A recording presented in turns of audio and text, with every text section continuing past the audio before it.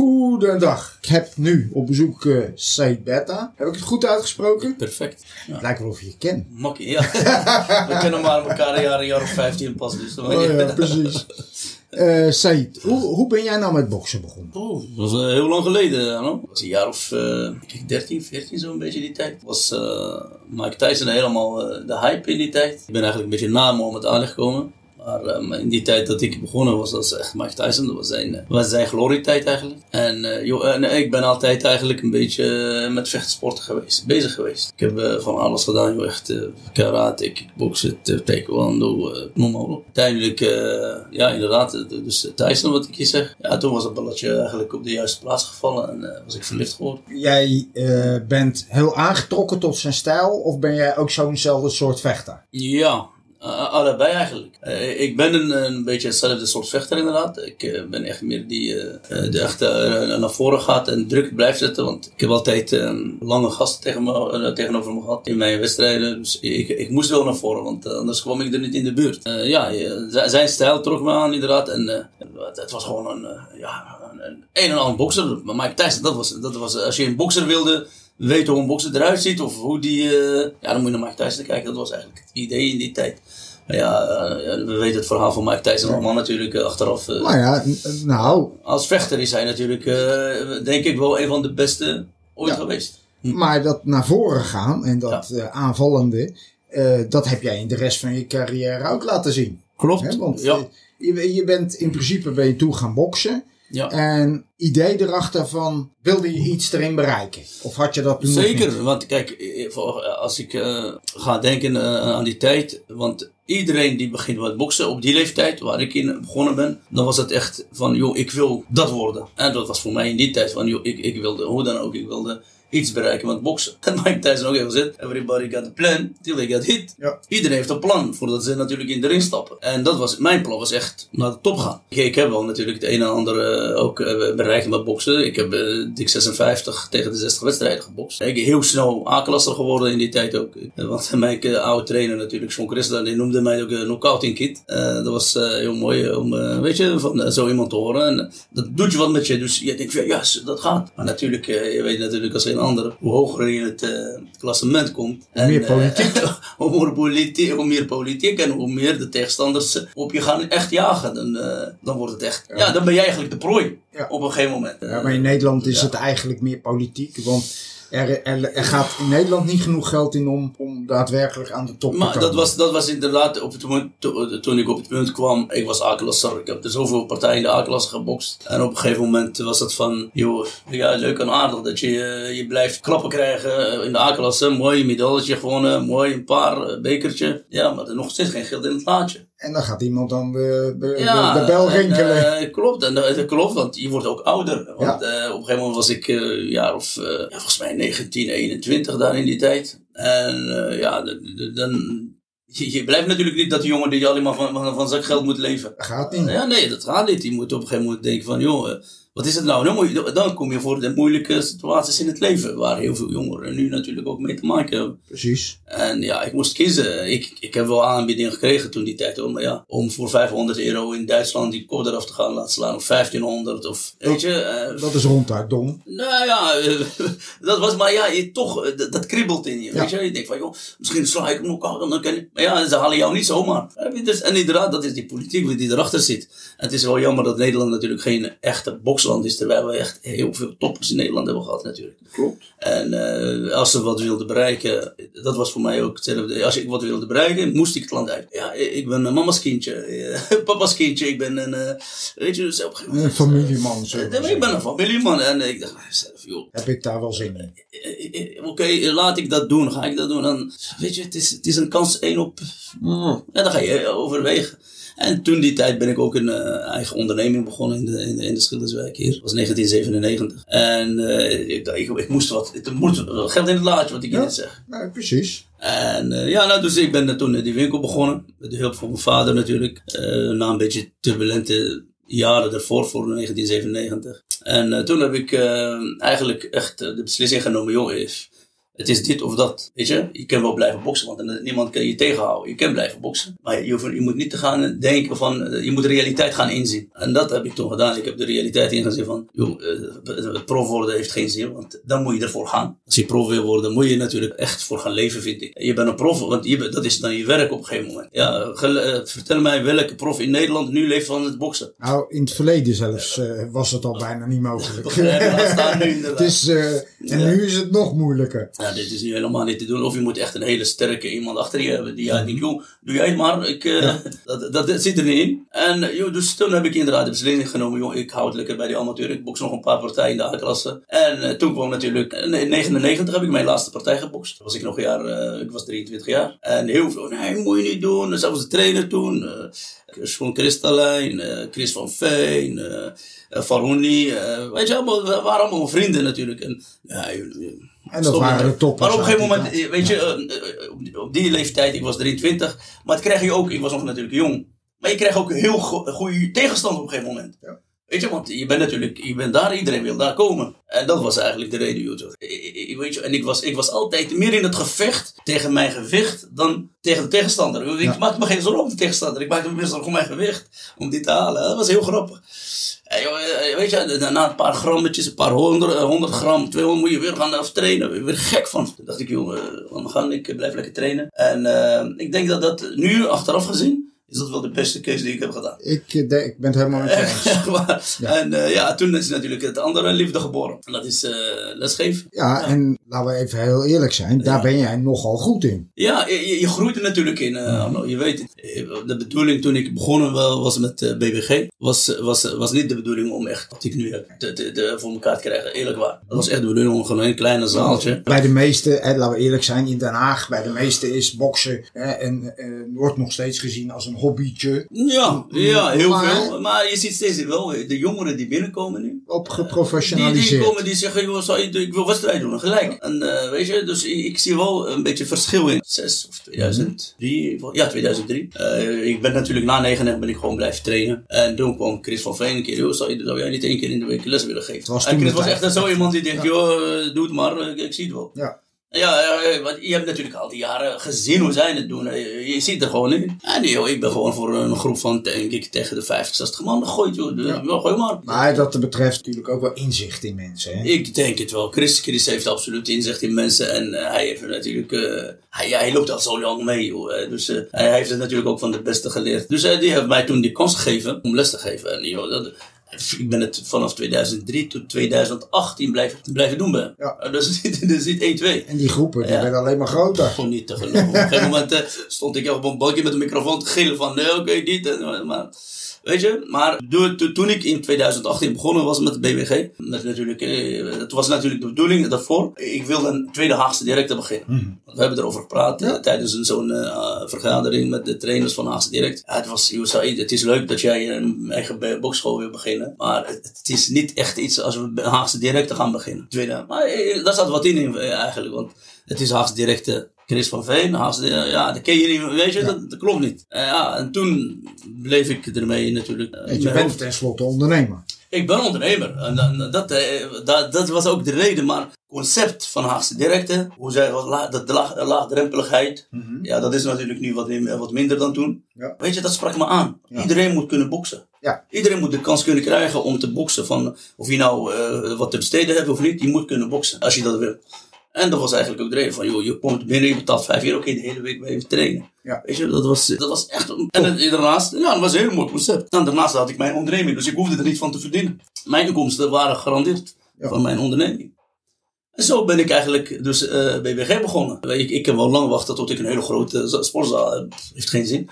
Laat ik gewoon een kleintje beginnen. En het was echt letterlijk 60 vierkante meter. Een opslagplaats waar altijd wasmachines in zaten. En dat heb ik weggegooid. Matten op de vloer gezet. Ja, een paar boksen. Ja, schoongemaakt natuurlijk. Bokzakken aan de muur gehaald, een stuk of 6. Die had ik toch van een vriend van me gekregen toen nog.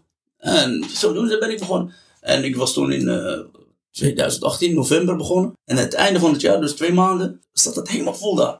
Waar ben ik mee bezig? Want dit is toch niet te doen, man. Er kwamen mensen binnen, ze keken helemaal vol. Want mijn idee was van, een mannetje of 6, 7. Lekker goed trainen, jongeren, naar de wedstrijden toe groeien. En een paar kampioenen eruit halen. Nee, ze bleven komen.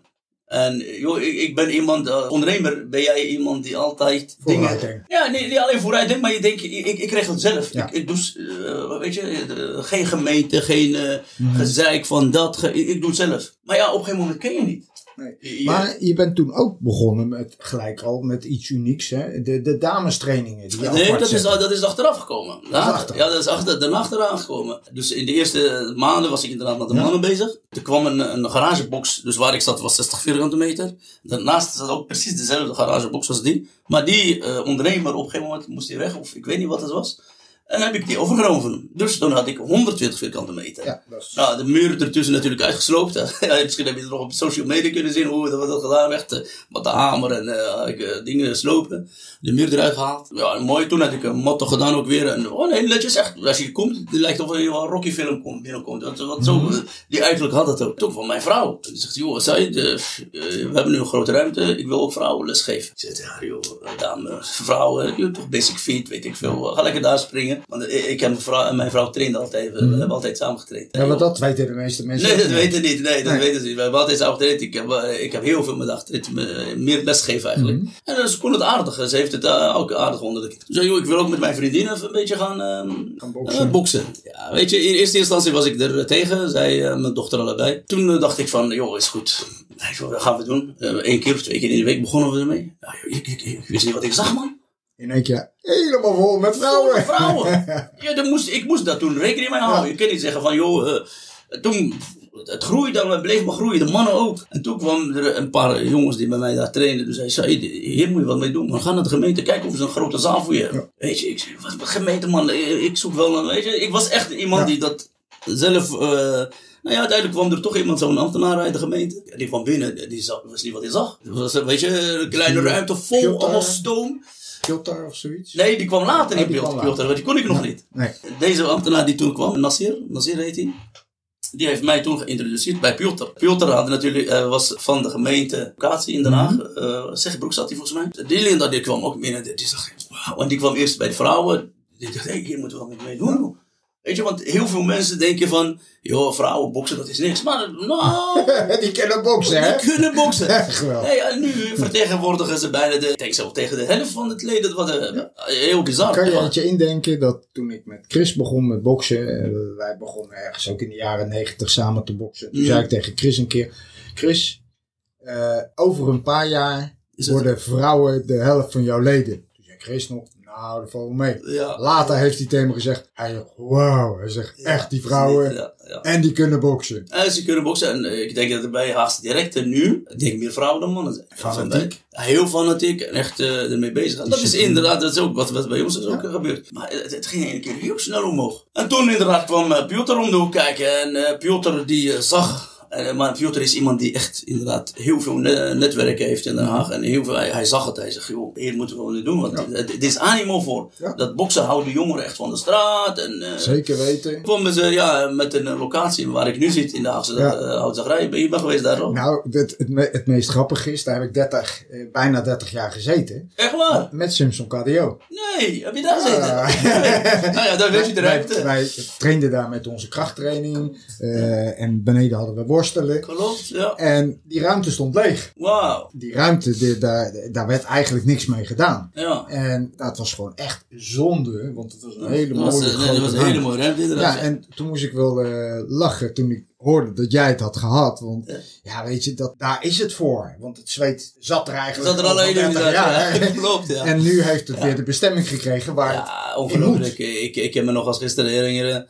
Toen ze mij belden van, joh, er is een ruimte in de Houtzagerij. Ik even gaan kijken of het wat voor is. Ik kwam daar aan natuurlijk. Op dat trapje naar boven. Ik loop naar boven in de Schilderswijk. Zie je nog een grote ruimte. Ja. Nou, ik kwam naar binnen en tenminste, de deur was nog op slot. Maar via het glas kon ik gewoon naar binnen kijken. Ik was gewoon verkocht. Weet je, het was natuurlijk leeg. Ik kijk zo en echt seconden dit direct blijven. In minuten had ik het allemaal voor me. Oké, dat ga ik daar bokzakken. Ring, dit. Weet je, ik had het allemaal helemaal klaar in mijn hoofd. Zo is het ook niet. Toen ik ben gelijk eens die ruimte wil ik hebben. Ja. Ik wist nog eens wat het kostte. Nee. Qua prijs voor een ruimte in de Schilderswijk. Want is eigenlijk best wel veel voor een boksschool. Ja. Maar ik dacht, joh, ik moet het doen, want ik heb er echt... Ja, niet alleen daar, maar je hebt daar ook echt een hele belangrijke functie voor de buurt. Absoluut. Ik ben blij dat ik die kans heb gekregen. Jongen, weet je wat het is, Arno? Mijn bedoelingen toen ik ermee begon was nooit zo werken. Ik ben nu eigenlijk bijna sociaal werker geworden. Ja, precies waarom. Weet je, het is precies om de jongeren inderdaad. Ja. Maar joh, ik zeg jullie, het geeft zoveel voldoening. Mm-hmm. Je bent blij als je, weet je, vooral als je die jongeren ziet waar ze waren, waar ze nu zijn. Het doel dat ze hebben, dat ze willen bereiken. Is prachtig, weet je. Kijk, als ik één jongen door mijn toedoen, zeg maar, van het slechte weggehaald is, heb ik alweer gewonnen. Ja, heb ik al een hele winstpartij. Dus weet je, uiteindelijk ben ik dat geworden. Ik ben een soort vader voor heel veel jongeren nu. Ja, nou ja, goed. En eerlijk gezegd heb je dat ook verdiend. Want je hebt er zelf keihard voor gewerkt. Ja, absoluut. Maar je hebt ook de ervaring. Ik heb de ervaring. Maar weet je wat het ook is? Ik ben een van die jongeren geweest. Ja, exact. Daarom zeg ik, je hebt de ervaring. Ik weet precies wat ze meemaken. Dus ze hoeven alleen maar te doen. Ik begrijp al wat ze willen. Ja. En die klik tussen mij en de jongeren, ja... En het wordt alleen maar mooier, groter en beter. En ze begrijpen. Joh, als je ziet hoe ik met de jongeren omga, dan denk je... Ik zal dat niet van hem pikken. Ja. Maar ja, die jongeren pikken het van me. Nou, dat is ook omdat... als ze binnenkomen... Jij ruikt ook precies wie binnenkomt. Ja, je weet... exact. De onzekerheid waar ze binnenkomen. Mm-hmm. En van dat even kijken. Geloof mij, over een week ben jij... een van de jongeren. Dat komt goed. Ja, een beetje de ijs breken en ben je klaar. Ja. En het mooie ervan is heel veel denken dat alleen jongeren hier uit de buurt komen. Nee. Uit de Schilderswijk. Helemaal niet. Ik heb hier echt jongeren uit Delft. Echt studenten. Ik heb hier uit Leiden. Ik heb hier uit Zoetermeer. Uit Rijswijk. Weet je, ze komen echt overal vandaan. Ja, ze komen echt voor jou, hè? Voor de sfeer. Voor de sfeer meer. Kijk, ik ben het in mijn eentje begonnen. Ja. Ik ben er trots op. Maar het BBG van vandaag is niet het BBG van gisteren. Nee. We zijn met z'n 11 trainers. Hè. Ja. Dus ik ben wel degene die dit karretje heeft opgezet als het ware. Maar nu alleen trekken doe ik niet. Nee, ik doe dit een beetje. Dat is te groot. Ja, we hebben daar een trainer die alleen bezig is met wedstrijden, jongens. Mm-hmm. Tuurlijk bemoei me ermee. Weet je? Maar hij heeft toch... Hij is de baas. Hij is de baas over de wedstrijd, jongens. We hebben ochtendtrainingen. Ik ken niet ochtend en avond. We hebben avondtrainingen, middagtrainingen, jeugdtrainingen. Weet je, en we hebben het allemaal zo verdeeld. En iedereen, het mooie van is, iedereen doet het op zijn eigen manier. Vrijwillig. Want dat is ook iets wat je moet hebben. Want als je dat niet hebt, dan heb je echt een probleem. Ja, precies, want de huur en je gas, de huur en de kosten van de loon en vinger. Die zijn enorm. Ik hoef jou niks te zeggen. Nooit. En ik ben blij dat er dus echt heel veel... ze doen het met liefde voor de sport. En dat maakt je... inderdaad, wat je zegt, dat maakt je trots. Ja. Dat je dit hebt bereikt in een hele korte tijd eigenlijk wel. Dus, we hebben het echt in een... nog geen 10 jaar. Nog ineens 5 jaar. Nee, precies. Maar vanaf, dus 2018 tot nu. Ja, dat is 5 jaar. Einde uit 2018 zijn we begonnen. Dat is voor een gemiddelde sportschool super snel. Ja, we hebben nu, dus de oude locatie waar we zaten, dat is nu echt alleen voor vrouwen. Puur voor vrouwen. Dus die ben je wel blijven houden? Ja, die ben ik blijven houden. De vrouwen, weet je, op een gegeven moment kon het niet meer. Nee. Want mannen, wij wilden in de ochtend en de avond trainen. Maar de vrouwen wilden ook in de ochtend en de avond trainen. Ja, dat past niet. Nee. En de vrouwen trainen het liefst alleen. Want je zal niet denken van, oké, vrouwen, dan zullen het misschien vrouwen zijn die... met gesluierde vrouwen, hoofddoekjes vrouwen, dat het niet zo is. Nee. Er zijn Nederlandse vrouwen, Antilliaanse vrouwen, Surinaamse vrouwen, Afrikaanse vrouwen, die echt bij de vrouwen komen. Waarom? En we hebben een keer een enquête gebruikt. Train je niet gemengd? Waarom, wat heb je liever? De antwoorden die ik eruit zag komen, van, als vrouw zijn, dan wil ik met vrouwen trainen. Ja. Heeft niks met mijn islam of met mijn geloof te maken. En dat is het mooie. Dus je geeft die vrouwen de kans om te sporten. Maar wat de meeste mensen ook niet weten, dat vrouwenboksen toch ook technisch gezien heel anders is dan mannenboksen. Wordt heel anders, ja, maar ook... De vrouw moet op een andere manier de dekking hebben. Moet op een andere manier bewegen. Je hoofdbewegingen zijn net wat anders. Ja. Je heupbewegingen zijn anders. Ja. Dus het is technisch gezien al anders. Ja, ik kijk op de trainingen van de vrouwen. Ik weet wat ik mijn vrouw als het ware heb geleerd. Mm-hmm. En ik weet dat erin zit. Ja. Daarna is natuurlijk mijn dochter erbij gekomen. En er zijn nog 3 of 4 vrouwelijke trainsters bij. Dus zij zijn het begonnen ook inderdaad. Hetzelfde liedje als met de mannen. Ja. Een vrouw begonnen. Een vrouw en dochter begonnen. Kwam dit trainster erbij, kwam die trainster erbij. Nu is het 1 team geworden daar. Er zijn volgens mij 6 vrouwen die elke dag weer een andere les geeft. En ze hebben allemaal dezelfde stijl, dezelfde manier van boksen. Er zijn, we hebben heel veel, er zijn een paar talenten, meiden van een jaar of 14, die ik eruit heb geplukt. Ik zeg, het is mooi dat jullie bij de mannen of vrouw trainen, maar ik wil jullie 2 keer in de week bij mij hebben. Omdat die op potentie hebben om naar wedstrijden te groeien. Ah ja, goed, en je ziet dat. Ik krijg het te horen van mijn dochter of mijn vrouw van, joh, die moet je echt even bekijken. Nou, ik krijg het door en ik nodig ze uit en ze komen en ik zie inderdaad echt heel veel, weet je, mooie dingen erin. Dus het heeft toekomst nog. Je hebt veel. Je hebt heel veel. Ik denk dat vrouwentoekomst qua bokstechnische kant veel meer toekomst heeft dan het mannen gebeuren tot nu toe heeft gehad. Want je het wordt steeds beter. Al vrouwen uit Den Haag wereldkampioen geworden. Klopt. Ik bedoel, dat heeft een man nog nooit bereikt. Ja, dat is inderdaad. Met de concurrentie die er is natuurlijk wereldwijd. Tuurlijk, maar het punt is... kijk, de vrouwen hebben momenteel... Ze hoeven niet zo hard te trainen als een man als het ware bijna. Ze kunnen sneller iets bereiken dan een man. Maar... Het legt wel de basis voor de toekomst. Het krijgt basis en het trekt ook anderen mee. En ik denk, als zij het kunnen, waarom kan ik het niet? Ja. En dat is het mooie. Dus ik hoop Maud van Naast directe. Leuke meid, echt een jaar of 16 is ze. Wereldkampioen. Ja. Die is gisteren begonnen met boksen. Dat is prachtig. Ja. Als je dat hier uit Den Haag voor elkaar kijkt. En zij trekt ook weer een heleboel andere mee. Exact. En dat is bij jou dan ook. En dat zou echt ideaal zijn. We gaan in januari gaan we organiseren. En op de planning staat dat we 2 meiden van ons daar laten boksen. Top. Ja, dus dan gaat het weer een hele ander effect krijgen voor de meiden hier uit de Schilderswijk. Ja, dat is eigenlijk een beetje het doel waar we naartoe werken nu. En in die tijd dat we sinds 2018 hebben we heel veel wedstrijdboksers naar voren getrokken eigenlijk. Die ook nu aan wedstrijden meedoen. We hebben zelfs de laatste keer 4 kampioenen van Zuid-Nederland gekregen. Dus, vorig jaar 2 kampioenen van Nederland. Weet je, dus je bent in die jaren dat je bezig bent, ben je echt super blij dat je dat voor elkaar hebt gekregen. We gaan ik zelf probeer heel veel te organiseren ook. Kijk, de Haagse directe is daar wat minder bezig mee. We hebben het in het begin wel samen gedaan. Die hebben gewoon nu een andere keuzes gemaakt. Een andere keuze gemaakt en natuurlijk, maar dat moet je gewoon respecteren. Maar samenwerking is daar. Doen we. En die is perfect. Super zelfs. Ja. Heel veel denken zelfs dat wij concurrenten zijn, maar dat is helemaal niet zo. Nee.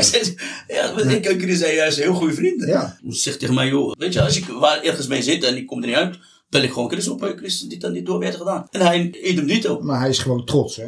Ja, natuurlijk. Want ik kom uiteindelijk van hem vandaan. Ja. Ik kom uiteindelijk vandaan. Dus ik kan me nog als gisteren herinneren dat ik met Chris aan het sparren was. Ik was een kleine jochie. En weet je, toen natuurlijk die auto-ongeluk toen. En hij deed het wat rustig aan. Dus wij mochten met hem een beetje sparren. Ja, prachtig. Ja. Weet je, dat zijn mooie ringeren met Chris. Echt waar. En dat blijft ook zo.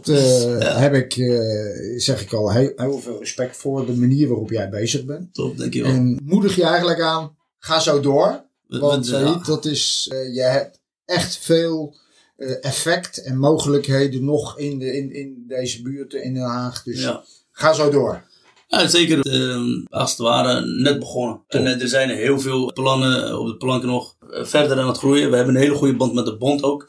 Ik hoop dat we dat ook blijven. Dus we krijgen, weet je, vooral omdat we natuurlijk organiseren. Want we proberen 3 à 4 keer in het jaar te organiseren. Aankomende kampioenschap van Nederland, dat is in december gaat het beginnen. Wordt bij ons gehouden. Weet je, en wij proberen te boksen terug naar Den Haag te halen. Wat vroeger natuurlijk heel veel is gebeurd. Ambitie en natuurlijk houtroosthallen en weet je, dat soort dingen. Dus we proberen een beetje bij beetje de boksen weer leven in te blazen hier in Den Haag. En ik geloof dat het je gaat lukken. Top, nou mooi, goed voor je vertrouwen, dankjewel.